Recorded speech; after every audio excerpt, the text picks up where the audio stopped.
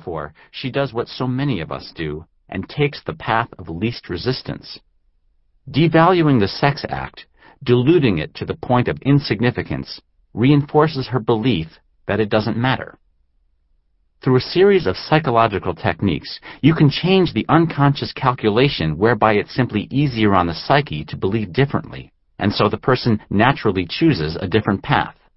If you remove the need to hold on to a belief, no matter how deeply ingrained, the behavior attached to it melts away.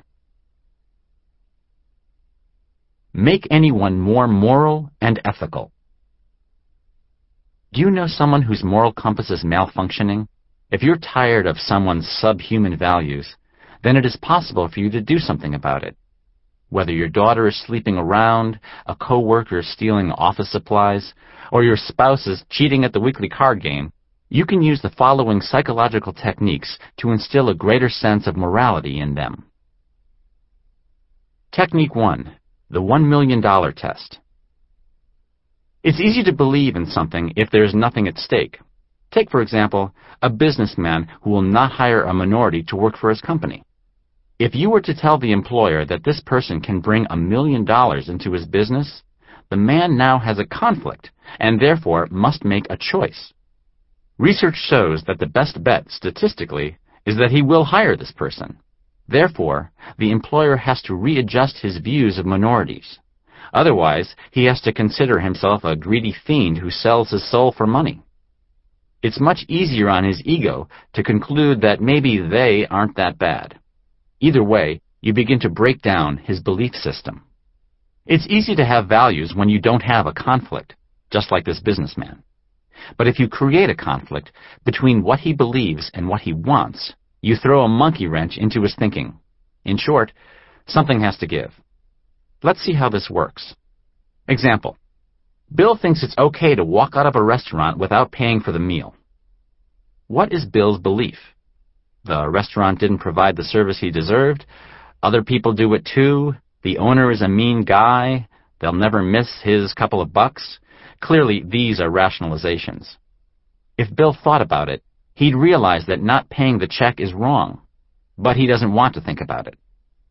Bill's wife introduces information that creates a conflict between Bill's belief and something that he wants. One of these will give.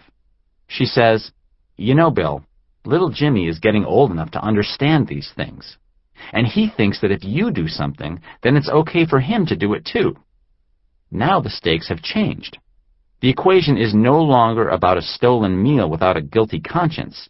Rather, it becomes stolen meal equals corrupting son. This conflict helps to change Bill's behavior in the short run, and in conjunction with the other techniques, he will in time come to reevaluate his belief. There is something to be said for attacking the ego head-on. If a woman is told that others know all about what she does, that they find her actions beneath her and are disgusted by them, she may adjust her behavior. For example, you tell her, "You know, a lot of people know about your cheating or stealing or lying, and they have known for some time. Everyone thinks you're great, but they are also put off by this." Although this may not result in a permanent change in her behavior, it may very well embarrass her into a short-term change. Technique 2. Backdoor consensus.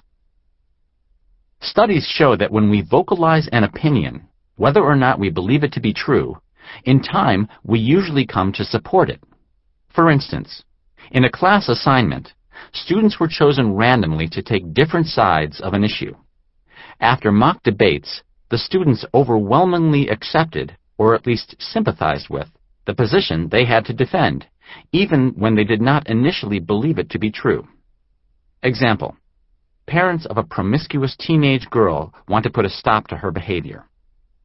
The parents should have the girl speak with a younger sister, female relative, or neighbor about the importance of waiting until marriage or committing to one person.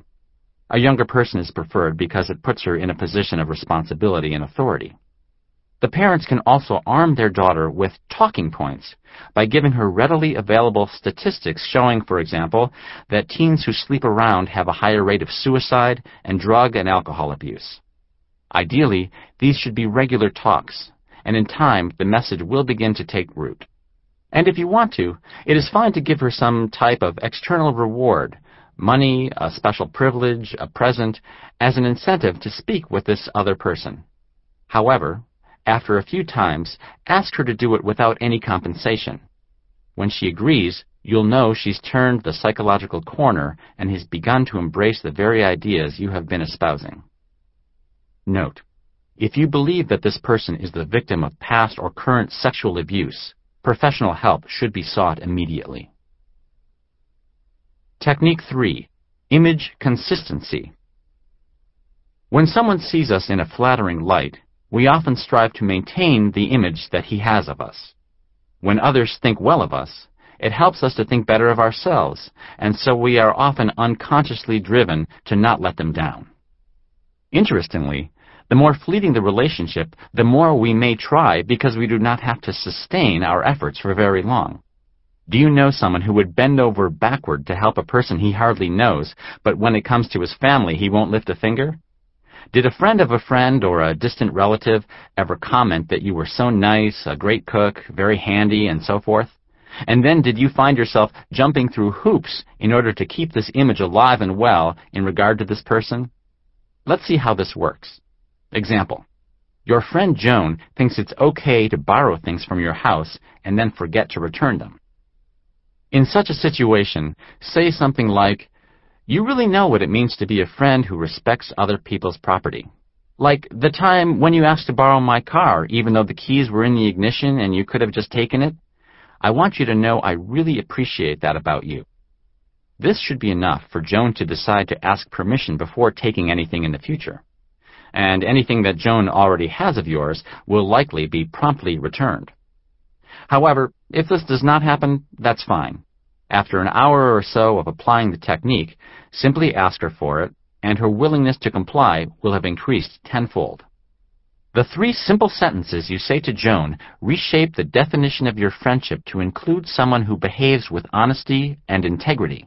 It makes Joan want to live up to the image you have of her, and she will be driven, mostly unconsciously, to fulfill your expectations. You see her in a certain light, and she seeks to protect this positive image. Technique 4. Consensus. If everyone is on the same page, an environment of expectations is created that is very powerful in shaping how we see ourselves. To raise people's moral consciousness, let them be part of a world where such appropriate behavior is the rule, not the exception. Our identity is very much tied in with where we live, the people we know, and the places we go. By removing individuals from their environment, you shake up their self-concept and make it easier for them to see themselves differently and, quite often, more objectively. You also get them away from the influences and triggers that snap them back into negative patterns.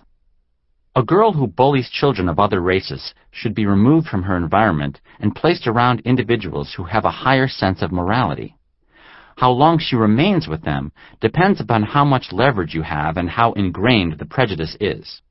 Even a weekend can help make a difference, though generally speaking, the longer she is exposed to an enlightening atmosphere, the more lasting the impact will be. If the girl thinks that hurting people because they are of a certain race is okay, it is because of her influences. If you change the influences, you begin to change the girl. Technique 5. Raising the bar. Raising the bar is a fantastic technique that is very easy to do. Here, instead of chastising the person for a behavior, you lavish the person with praise and compliments. Then, after you are done with this 5-minute emotional boost, you simply inform the person that the behavior you want corrected is unacceptable. In this way, you fault the behavior, not the person. Inspire loyalty in anyone. What is it that makes a person stick by you in the darkest hour, while others run for the hills at the slightest hint that something is wrong? Are you tired of fair-weather friends who stab you in the back the minute you turn around? Whether it is a friend, employee, or spouse, you can make anyone more loyal to you, your company, or your cause. The following techniques contain the components, the building blocks, that make a person